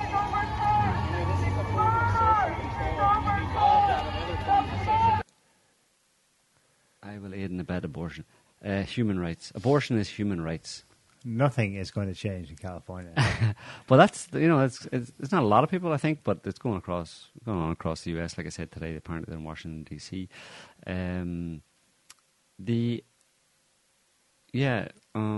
I don't know what to say about that. I mean, poor people. I mean, they want to protest about something, and the current thing is what they protest about. I mean, I know you talked about it a couple of weeks ago when I wasn't here, but there's I think maybe I'm not sure if you put this up, but it was just a comparison between the US and the EU in terms of rights to abortion, and Roe versus Wade didn't really. Well, it basically restructured abortion rights in America to be in line with most of Europe, and in fact, in some places, depending on the state, there's still much more liberal rights to abortion than there are in Europe. So, are we third world country? Like, since we're in Europe, are we third world countries? Like, I mean, are we? Yeah. It's they're protesting against the phantasm they have in their head of where it will go if one brick is pulled out of the wall or whatever analogy is. Their fear is that the US map will turn black like Poland and Finland, right, where they have the most restrictive abortion laws in Europe. Their fear is that now that Roe versus Wade is pulled away, oh shit, here it comes. It's the floodgates. Right. But it's totally unfounded. They respond to that map and say, yeah, but that was pre-Roe versus Wade. So 13 states have laws on the books that were waiting for Roe versus Wade to be lifted, to become more liberal. So those 13 states, I won't name them, but I mentioned them on the show, will become yellow. Like most of Europe. Like most of Europe. I don't think they'll... Texas has the most extreme in the US, and that remains the case. Yeah, 1 to 10 weeks. Yeah. Isn't 10 weeks long enough, like? I mean, you do a pregnancy test after 4 or 5 weeks, and then you've got 4 weeks to kind of like figure out whether you want an abortion or not, and then you go ahead and get one. Well, a lot of people can, yeah. Why would you want to be long enough? Because there's one cycle. What are you doing? That's due. But they say sometimes, often they don't know until later than that. Yeah, okay, a bit later, but it's in very rare cases. But I think most women who are pregnant, like after, like missing one cycle, 30 weeks they do a test. Is what 7 months. That's 7.5 months is 30 weeks. So like by 5 or 6 months, I'm sure you know you're pregnant, right? Yeah. Even before that, right? 4 or 5 months. Why would you want to go? Why would you go through the process of because it's kind of difficult being pregnant, I suppose. I don't know, but I'm assuming it's kind of difficult being pregnant, right? It's not. You have no right to talk about this. Shut the hell up. No, but so wouldn't you want to if you're going to have an abortion, have it sooner rather than later? ASAP, yeah. I know. And if you have the whole thing, how does it change? You know what I mean? Where you go, oh, I'm pregnant, I'm gonna have a baby. So at 6 months you're saying, yeah, I'm pregnant. Look, I've got a bump and everything, and I'm gonna have a baby. And then a month later you say, nah, I don't want it anymore. Who does that? I know. Sick people. Right. Sorry, you can't say. Hey, you say that of all women? No. If you're a woman and you're doing that, you're pretty twisted. I mean, it's decided at that point. You're pregnant. You know you're pregnant. Visibly pregnant. Do it earlier if you're going to have to. Anyway, it's what they're protesting is they're protesting. It's ideology. Obviously, it's nothing to do with the actual medical issues, or even choice. Say you choose and you've got 10 weeks or 20 weeks. Hell, okay, come in line with Europe. You've got 20 weeks to decide. Okay, that's 5 months. That's enough. You don't need any more. That's right. Why would you protest about? So what they're protesting about, they're afraid that the US will flip all black in that map. But there's no reason to think that. No, but again, they have. But they want the ideology has infected them to remember in their head Trump was literally Hitler, right? And that's so far from reality. So it follows with every other issue, All right, moving over a bit more further east, Putin had a few choice words for Western countries this week. I'm sure you were heartened, were you? Oh, yeah. So, headline, Putin says Russia just getting started in Ukraine. But aren't they, didn't they lose already? Aren't they lost so many times that surely it's completely lost now, you know? This is what do you mean just getting started? This is bluster from a man who's losing. Okay, bluster from... So if you scroll down, President Vladimir Putin said on Thursday that Russia had barely got started in Ukraine and dared the West to try to defeat it on the battlefield. He said, today we hear they want to defeat us on the battlefield. What can you say? Let them try. And we have heard many times that the West wants to fight us to the last Ukrainian. This is a tragedy for the Ukrainian people, but it seems that everything is heading towards this. Yep. And then scroll down a little bit more. Everyone should know that by and large, we haven't started anything yet in earnest. At the same time, we don't reject peace talks. But those who reject them should know that the further it goes, the harder it will be for them to negotiate with us. Yeah. Fight and talk from Vlad the Impaler and also just more recently the stuff in Latvia that was in the news a couple of weeks ago that the Latvians had shut off rail access through their country. Lithuania, no. Sorry, Lithuania. Through their country to Kaliningrad, which is the Russian enclave in the Baltic states there. And the Russians at the time said, yeah, that's very bad, you better not do this, or we'll physically sort it out. Yeah. And then this is from just yesterday, actually. Apparently they said, again, if the situation will not return to normal, so that suggests that you haven't heard much about it, but it seems that the situation hasn't been normalised again, and the Lithuanians are still messing around, obviously at the behest of the EU and further on at the behest of NATO, and back up the line to Washington, D.C. This is Washington, D.C. and EU bureaucrats' little game that they're playing to try and piss off Russia and provoke Russia. And they've said again, the Russians have said again, if the situation does not return to normal in the coming days, we'll take harsh measures against Lithuania and the European Union. So that's obviously Russia's just spitballing. They don't mean any of that, and nobody can take anything they say seriously because, whatever, they just talk, and they're all talking, no action, right? They don't do what they say. So, yeah, just try it, Vlad, and fuck around and find out, And and Joe is, of course, being sarcastic. Russia can do anything it wants at this point. Well, we'll see. It can take Berlin. We'll see. I don't know. But it's a dangerous game. It can take London. Come on, all the way up the Atlantic. There is nothing stopping them. Yeah. There is no army to stop them. Yeah. I say, so it is going to... This the situation... US will flee. Yeah. Soldiers. They won't fight. But you see, you put it back in the context of the grand plan, right, that we talked about earlier on. Mm-hmm. Is Putin in on the grand plan? He probably knows. He's not in on it. He's not a party to it. He doesn't subscribe to it, but he probably is aware that... he's certainly aware of what these people believe. Do you think his actions in Ukraine have that in mind? That he's trying to ultimately sabotage the whole... upend the whole thing? More like protect himself. Protect Russia.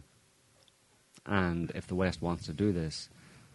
go through this destructive process, this creative destructive process, then fair enough, but we're going to protect ourselves from the fallout from it. Here's a flaw in the plan, right? And so you're going ahead with your plan. You're going to end up with the West decimated. And Russia, less so. Let's say they also know catastrophe is coming, but they've taken active measures to maintain coherence and maintain life. Russia wins. Post-collapse. No, post-collapse, everybody... They have more. The people. Well, post-collapse, everybody gets on pretty well, right? It's like none of this is personal, right? All the stuff that the public are encouraged to think that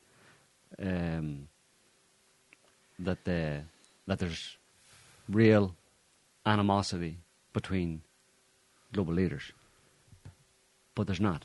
And that's not because they're nice people necessarily. It's just that that's not important. They're not buddies anyway. So there's no love lost, if you know what I mean, to begin with. And it's all about business. Business is... Money talks. And business is what it's all about at the end of the day. So some kind of post-collapse situation, even if Russia and China, manage to protect themselves, which is kind of unlikely. I mean, maybe to some extent, but nobody's going to be protected against a global economic foobar. Right, everybody's going to have problems. But post collapse, let's say, and when this is their vision, right?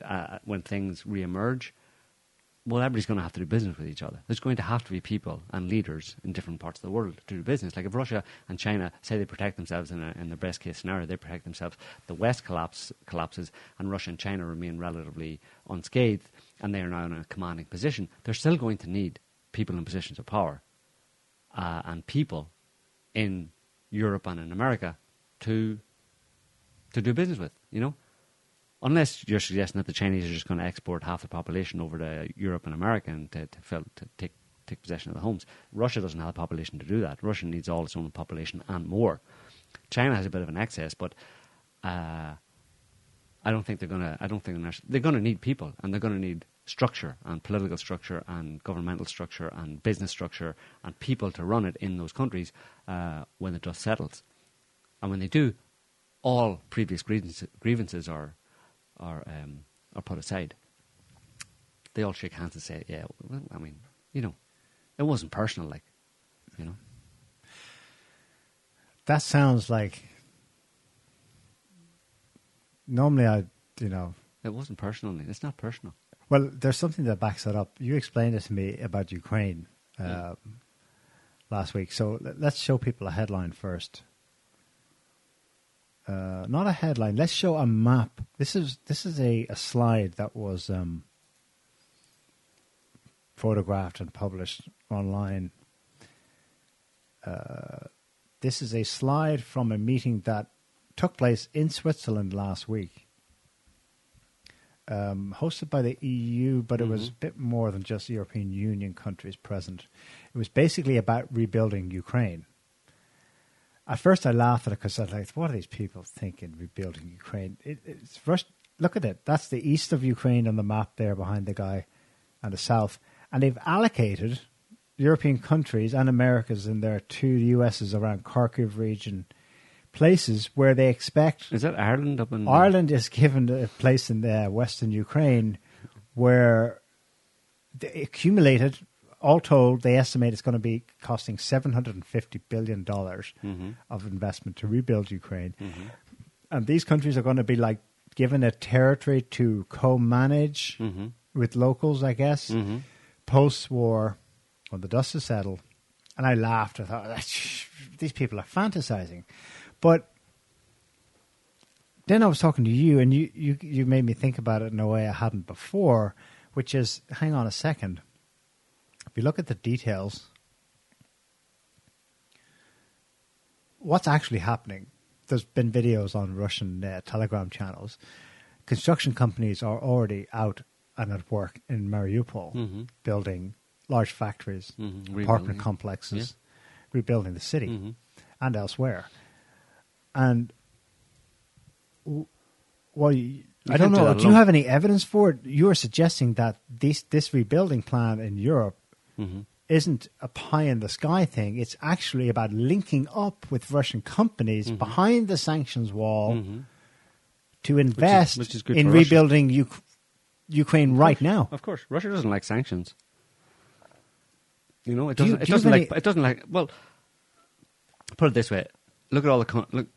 Well, I don't have a list right now, but look at... I mean, it's easily found. Look at all the companies that have supposedly divested from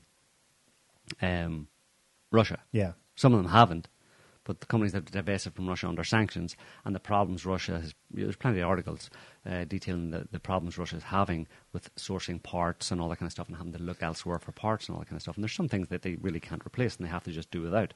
I mean, there's for Nord Stream, they supposedly turned off Nord Stream 1 because I can't remember what part, but there's a part basically, a turbine. A turbine. It's being held up in Canada. Right, because it goes there for refurbishment calibration or repairs. But that's one small example of the interlink between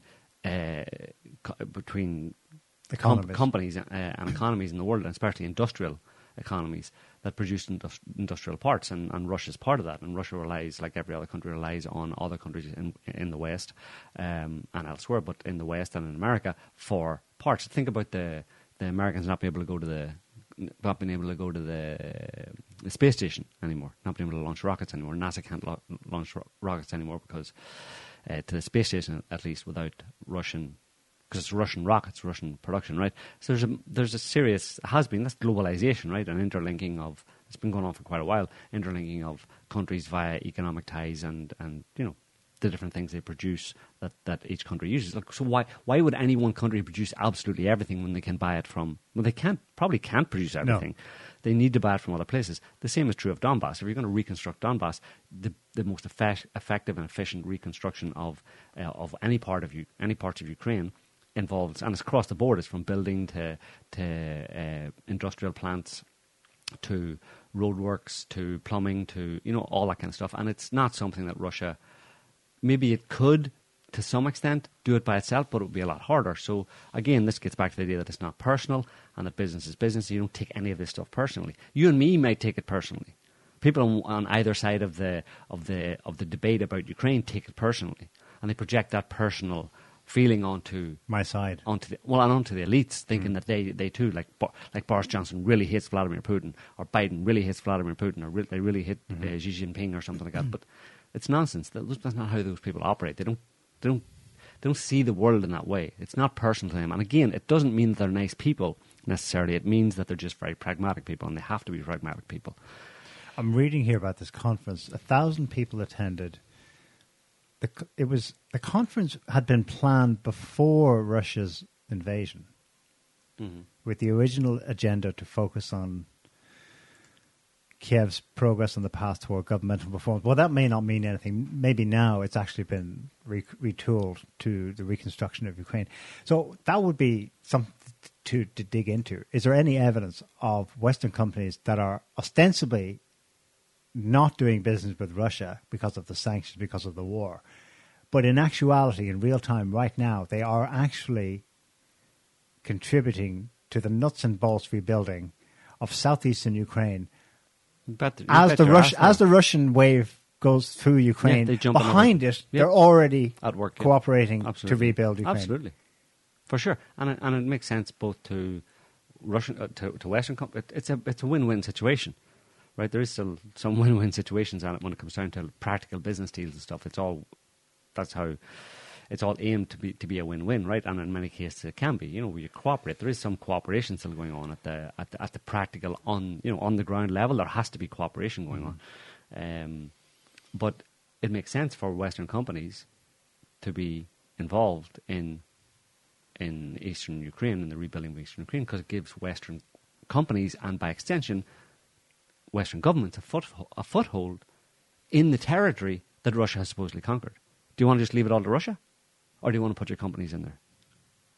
Is it not part of our... Is the whole thing that we didn't want Russia to get Donbass, that Donbass should go back to Ukraine? Well, if we can't get that completely, the next best thing at the very least would be that some major Western companies would be directly involved in that part of Ukraine. Because it gives us a future bridgehead, right? I mean, what if we want to get some CIA guys in there? They can go in there as or German intelligence guys. They want to go there. They go as Siemens employees. We're Siemens employees. We're going to visit the factory that Siemens is helping to build in Donbass. Awesome. Or do we just shut ourselves out completely? The ideological side of my brain says, no way. No way. They would never. But the rational side goes, hang on a second. That's what it is. Remember Lafarge helping ISIS directly to produce cement in Syria to build its fucking bunkers? It's not personal, man. It's just business. It's disaster capitalism at the next. It's where it would logically go to next. Yeah. They're literally sending the shells to blow up the building and the concrete pillars to rebuild it. Yeah. The day after. I like money. Do you like money? We should hang out. Bloody hell. Is that a line from Idiocracy? I don't know what that line's from. Anyway, yeah, and... Bojo, we've mentioned him twice. Who cares? Bloody hell. What the hell? Why? I mean, he won a landslide election officially, and then they just got rid of him. He's a good example of what we're talking about. He has no ideology. I think he's a conservative. Bojo isn't a conservative. He's not a Labour. He's not a lefty. He's not nothing, right? He doesn't have an ideology. He doesn't have an ideology that he tries to impose on the country. Yeah. He basically is just an open book in a certain sense, and will absorb any ideology that will help him to get into a position of power, or to get him what he wants, basically. Which is true for many people. Truth be told, most politicians are like that. So why get rid of him? Because if that's true, then it's also true that he's an open book for whatever special interests want to use him. What, he was blocking their way? No, I don't think he was gotten rid of. I think it's something that happens in politics a lot, is that, especially when you get to a point where there's a lot of corruption in a country, in the political sphere, where that kind of corruption is kind of endemic, and it's spread from the top down, and there's a sense of untouchableness about them, and that was actually Bolsonaro said that in that talk he gave with Tucker Carlson, where he said that during the COVID pandemic, that a lot of people in Western countries in particular, but around the world, got a taste of of tyranny, a taste of unaccountability, that they could do whatever they want with impunity. And that, of course, there's been growing corruption in many countries over the past number of years. It's coming to a head now, but COVID just made it worse. The lockdowns just made it worse. And it's coming out, it has come out. And basically, Bojo was booted because he was a sacrificial lamb, basically. He was a scapegoat because, well, he's the leader of the party and therefore the Prime Minister. And there's a bunch of these scandals that are coming out that are indicative of these politicians feeling that they could do whatever they want and get away with it. And how are we going to appease the population who aren't happy about this? Well, somebody's head has to roll, right? So Bojo's head will roll. He's the obvious one. He's buck stops with him, quote unquote. So just get rid of him, and then people kind of breathe a sigh of relief, feel that there's checks and balances, and then have a new person come in. It's great. It's a refresher, Yeah. People are getting a bit antsy, maybe a bit protesty, a bit insurrection-y, and they feel that there's no accountability, and that's why we need to impose our will, the people, on the politicians. Well, before you do that, what if we chop this guy's head off? Will that make you feel better? Symbolically. Probably. Yeah. Okay, his head will roll, and then here's a new person. And then everyone feels better. And look, here's there's going to be a new person. government. I wonder what they're going to do. But then on the eve of him departing and people, those who supported it, cheering it, this happens. Like, just completely underscoring the fact that 10 Downing Street is not the government. Yeah. BBC headline the day before Boris resigned, quote, was kicked out. He's not actually kicked out yet. He's hanging on for a few months. Yeah. But yeah. Headline, later. China. MI5 and FBI heads warn of immense threat. I mean, that's the government right there. Mm-hmm. It's like, or that's one expression of the so-called deep state. It's continuity. It's the Transatlantic Alliance, the Grand Old Alliance. It's same as before. Nothing changes here. What were they actually saying? Scroll down a bit. They decided to agree that China was evil. Yeah. Let's all agree that China's evil. It's the FBI director and the head of MI5 warning that the biggest long-term threat to our British-American economic and national security is China, and that they've interfered in our politics, including recent elections. So that's the spiel they pulled with Russia 6 years ago, now being applied to China. So them Chinese, Them Chinese, which is, there's no evidence for any of that. But obviously what they're worried about is China's... I don't know. You explain to me that. Are they worried about China's supplanting their position as hegemon when they have this grand plan and everyone's going to go food bar anyway? If I'm an ice cream seller, and the only ice cream seller on the block, and I've got a small van, and then one day another guy comes in and he's got better Italian ice cream. Right, I was just selling local ice cream, he's got Italian ice cream, he's got a bigger van. Is he not a threat to me? He is. There you go. But yeah, okay. He's spying on me as well. Keeps looking at me. And he's the appropriate metaphor. He's stealing my ice cream tech. He's stealing my tech. Yeah, he's stealing my recipes. About them Chinese, more lockdowns in China. Let's look at this one. Shanghai, I think, is open again. But that was an intense, 6-week lockdown. This one, they say, it's just for a week. Headline, The Guardian, China imposes COVID lockdown in Xi'an after handful of cases. Subheadline, Zero COVID strategy. Why? Shuts down North Central city of 13 million people following 18 reported cases of Omicron. Omicron. Yeah, a highly transmissible Omicron subvariant that gives people the sniffles has sent parts of the ancient Chinese city of Xi'an of 13 million people into a 7-day lockdown. It's Chinese flu, man. Why? They know it's a cold. Yeah. But that's the Chinese mind. That's why you need to fear the Chi-Coms. They're coming for you. That's their totalitarian mindset, and that's that. The Chinese people just follow along blindly with that. You don't see any protests in China, do you? because they're completely we don't hear about them. They're completely dominated by the Chinese dictatorship. And they're coming for you, Neil. That's what Tucker Carlson rants about. But yes, the Chinese are after you. I'm like, are they? How? Explain how they're after me. I'm not justifying that. That looks extreme, and the best available explanation is what Bolsonaro suggests. COVID just gave people a taste for tyranny. I can't see another explanation for that. I'm not Chinese. I'm not in China. I don't know why they would do that, except just for control's sake, right?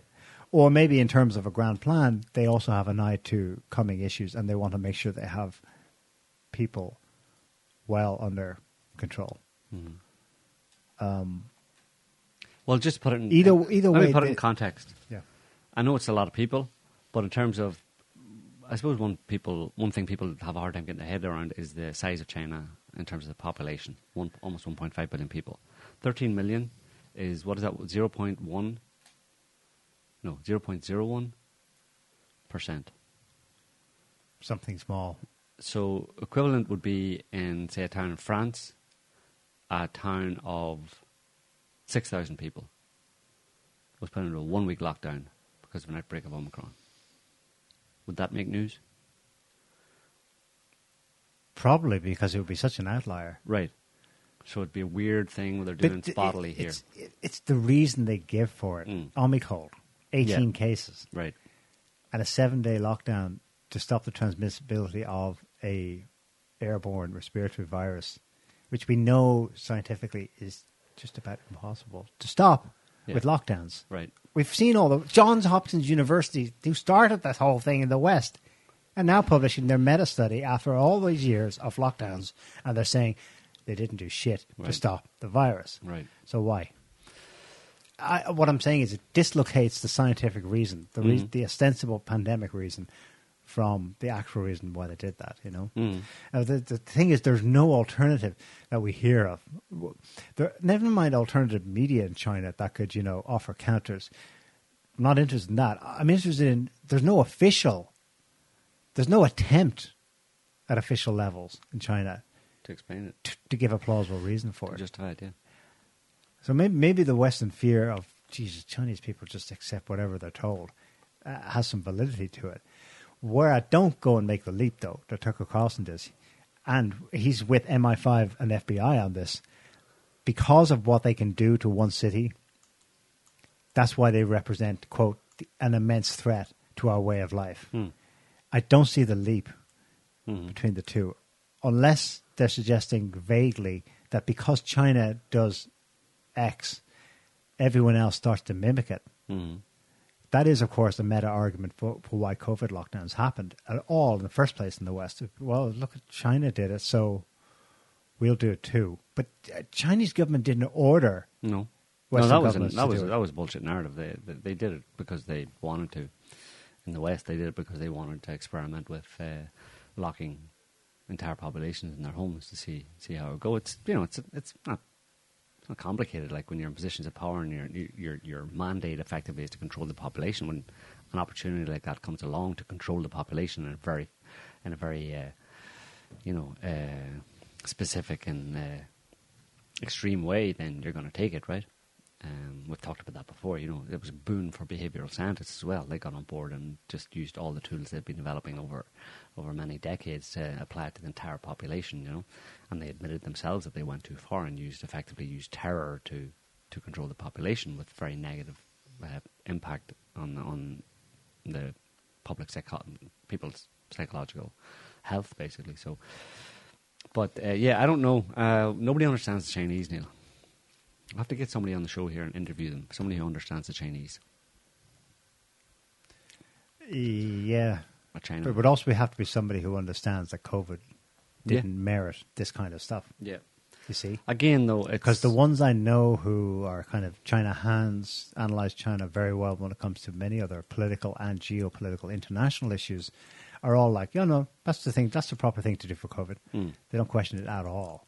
So I don't know of anyone who can bridge the two issues. Well, the only thing that stands out to me is the fact that COVID was a very different was perceived in a very different way in China than it was in the rest of the world. Initially. The narrative. Huh? Initially. No, but ongoing. Right. It has a lasting legacy because the way the Chinese government understood it very early on was this was a biological weapon attack on the Chinese, potentially a biological weapon attack on the Chinese by the West. And did they tell their population that as such? No. It may have spread, but who knows. But that left an enduring kind of suspicion and you could even say a certain paranoia, but justified maybe amongst the Chinese government that this could continue. And then you put up an article like you said an article like you said there, where the head of the FBI and the MI5 are saying that China is an immense threat. So they read that and they realise that they don't need to read that article to realise that that's the way the West perceives them, especially the UK and the Americans. And what are they willing to do? Well, a couple of years ago, they dropped a genetically modified, a lab-created virus or lab-modified virus on our doorstep. Are they going to do it again? Is that part of a process, or is that part of a series of events? So the Chinese government may feel that they need to take this much more seriously and for different reasons, not from a epidemiological point of view in a certain sense, but rather from a biowarfare, from a geopolitical point of view. So that influences their and maybe explains why they have an ongoing issue, or they're continuing the whole lockdowns and isolation and stuff when the rest of the world has pretty much moved on from it. And that brings up that guy, what's his name, Sachs? Jeffrey Sachs? Jeffrey Sachs. Who is Jeffrey Sachs? Jeffrey Sachs was one of the top Harvard people that was sent to Russia after the fall of the USSR in the early 90s. Clinton's team of advisors who were going to help Russia transition from Soviet system central planned economy to a free market economy. He's since moved on to become I think he was an advisor to Clinton through the 90s. Nowadays, he's like advisor to the UN, a top person in the CFR, I think, the Council of Foreign Relations, all-around head honcho Washington think tank industry, right? Mm-hmm. But he's always had twice this week, there have been 2 interviews he gave that truthified a couple of issues. One of them was Russia and the invasion of Ukraine. He squarely blamed NATO for that. And the other one was where he articulated for the first time probably, so this is no longer a conspiracy theory, you YouTube fact checkers, or if it is, then you need to censor Jeffrey Sachs, because he articulated what we were hinting at right from the outset of this, that this thing is obviously man-made and it came from an American lab and was dropped in Wuhan. Just take up those 2. We'll hear it from the horse's mouth. We played this last week, I think, the first one, but we'll play it again anyway, just to underline the point. Yeah. Who's that guy who posted that? Looper. Some nutter, some conspiracy theorist.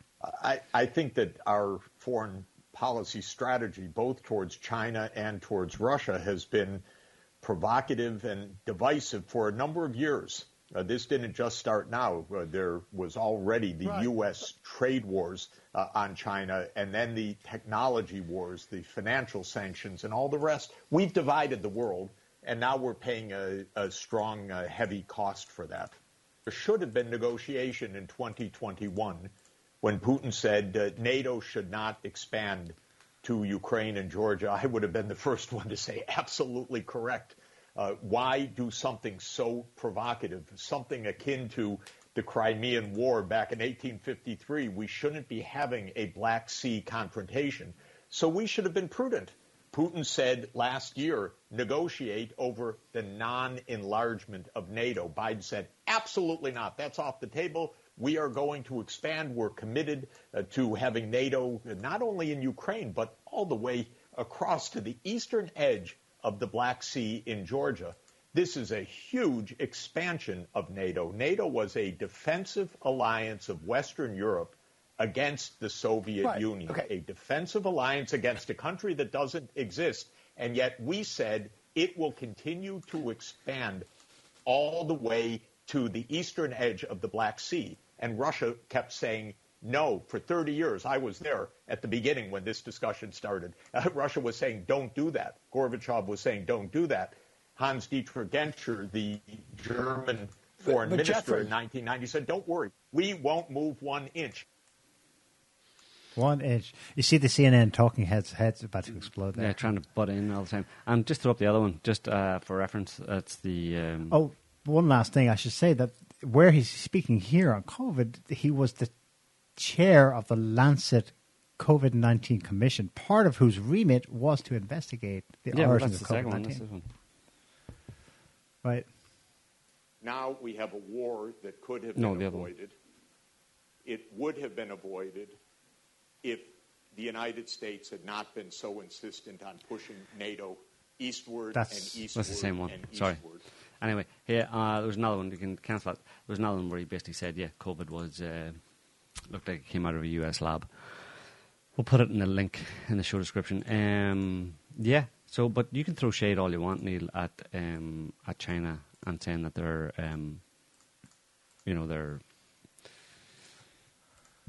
they're exaggerating. They're just taking this whole COVID thing too far. But you haven't heard about this, obviously.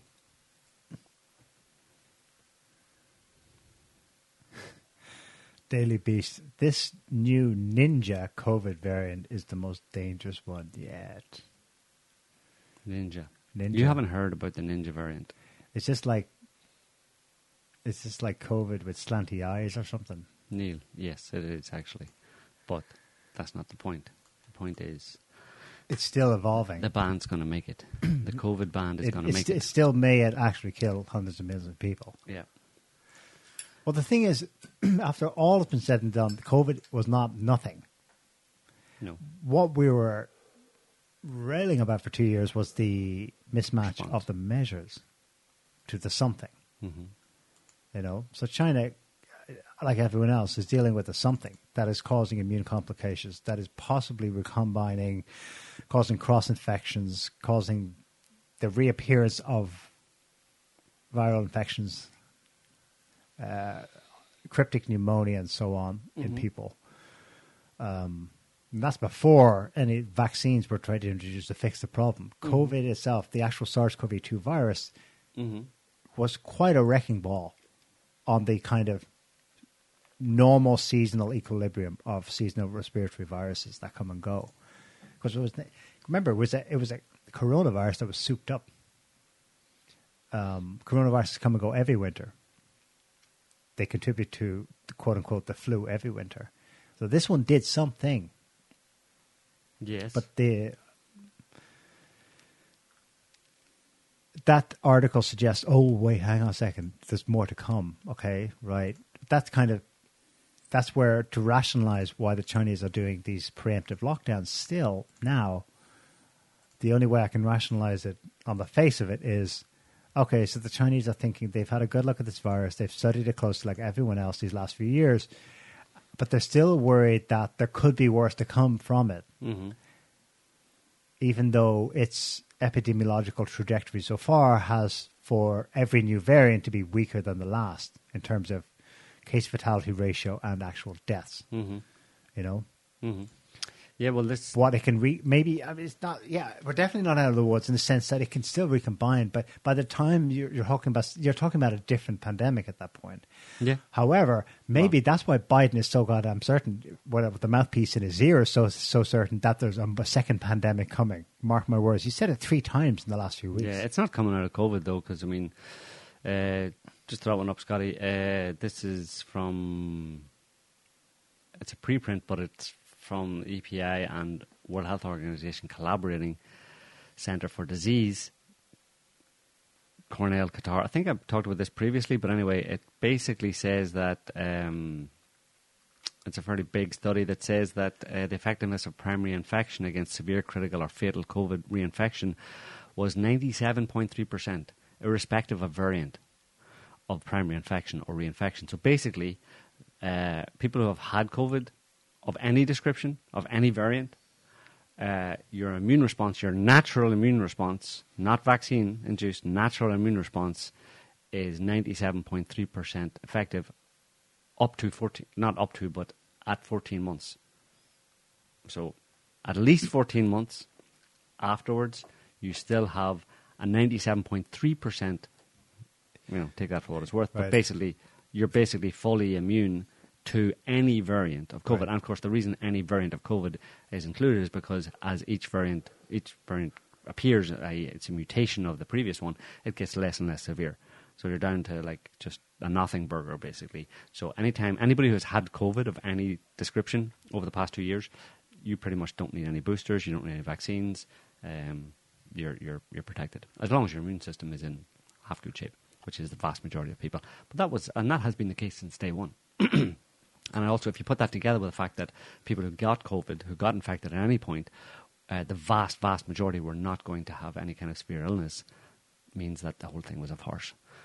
And I hope YouTube doesn't ban us for that, but whatever. Disclaimer, we are not medical doctors. We're citing do not give advice. We're citing here a study conducted effectively by the World Health Organization. So there you go. You can look it up. We'll put it in the description, and anybody on YouTube who has any problem with it can read the paper. It'll be there for you to look at just before you actually give us a strike for this. So there you go. What else have we got? Just, run-of-the-mill stuff.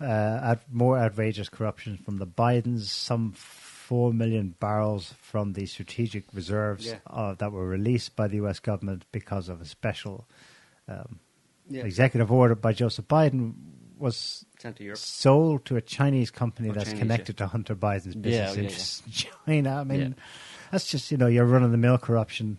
Nothing's personal, as you say. It's all business. Biden wants to get rid of fossil fuels, right? Right, so he'd sell them to China, and he may as well get rich in the process. Yeah, and that's 10% for the big guy. That's not just stopping the extraction of fossil fuels or the production of fossil fuels. The stuff you have in your reserves, you got to get rid of them too. Yeah, dump it all. Don't be burning them here. Burn them in China. That'll stop global warming. Dump it all overboard. Yeah. So. Yeah. That's about all I got this week. That's all you got? Good. Well, that's enough because it's almost 2 hours. Excellent. And people are probably falling asleep. So, we'll leave it there for this week, folks. Thanks for watching, reading, snoozing, commenting, especially commenting. We like your comments. And don't forget to smash all the buttons because that's really important. For some reason that I don't fully understand, but do it anyway. And we'll be back next week with another show. Hope you enjoyed it. Until then, have a good week. See you later. See you later. Bye, everyone.